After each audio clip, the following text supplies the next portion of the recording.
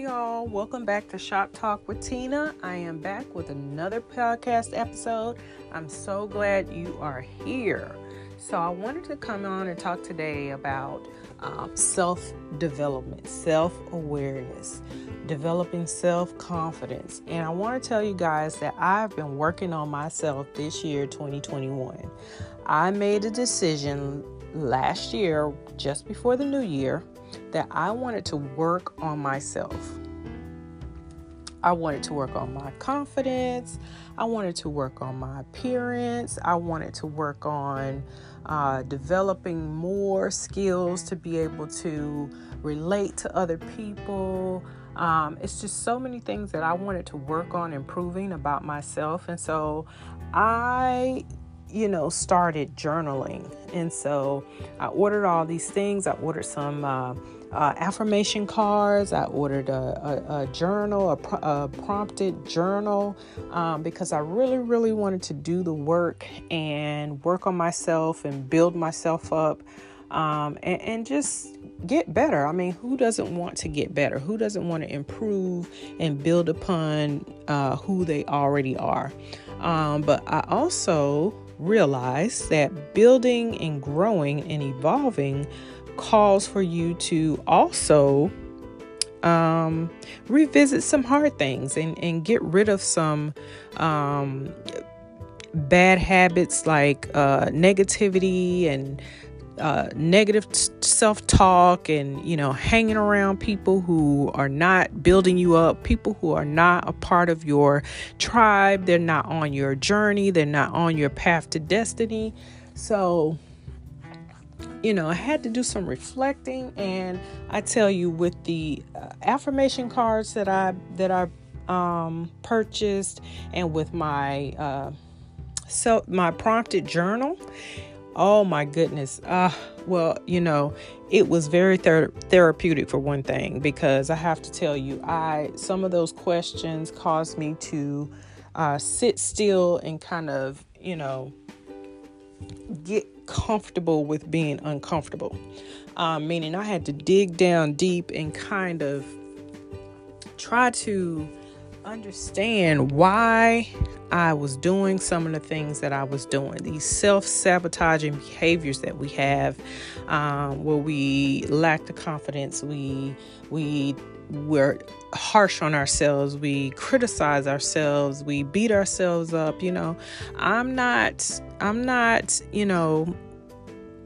I'm guilty of that as well. I know I have my online persona where I run my business. I have these products that help women feel and look better, look good, and feel more confident. But I still have my own struggles. I'm a human being, so I needed some help with trying to get a good grasp on, myself. As we get older, insecurities creep back in. So, things change all the time. Social media always stuffs it in our face, and we have to see these things, comparing ourselves to other people and comparing our businesses to other people's business, looking and asking, when is this going to happen for me? Why hasn't my time come yet? We have to deal with all these things as individuals, and not to mention the stresses of life, like taking care of kids, relationships, bills, different things that are going on. And so how do you balance that? You have to have a good grasp on who you are as an individual. You have to have some goals set, like where you want to go, what do you want to do, what do you want to accomplish. And, if you're stuck in the things that hinder you, and I am guilty of this as well. So as I'm speaking to you, I'm also speaking to myself. I am guilty of these things as well. I question myself. I doubt myself. I struggle with making decisions sometimes, so we all have to go through that. But since I've been journaling, and since I've been, really digging deep on past situations and circumstances, and trying to make peace with decisions that I made that maybe I felt a little bit after I made the decision it wasn't the right one. We carry that stuff with us as well. We carry behind us, bad decisions, bad experiences, bad circumstances, as if we could do anything about it. We can't. You can't change the past. All you can do is take the lesson that you learned, pick your stuff up, and keep moving forward. And it's hard. It's hard because, number one, you don't want to share all your struggles with people because people are so judgmental. And you make one mistake and they want to continue to beat you over the head with it and throw it up in your face all the time. So you can't really share your struggles with everybody. But at the same time, you need ears and hearts to bounce your thoughts and ideas off of. So, it's kind of hard, but the journaling really helps. And self-affirmations kind of help, positive affirmations, motivational videos, just continually reviewing my goals and making sure that I am on the right path, and having family that's supportive and people in your circle who can support you and encourage you. It does take an entire village. It really, really does. And that's not just for children, that's for all of us as human beings, because it's so easy to get distracted and it's so easy to get discouraged. And you have to take care of yourself. Self-care is very important. Very, very important. You have to take those moments and work on yourself. You have to take those moments of alone time and take care of yourself and kind of tend to what's going on inside.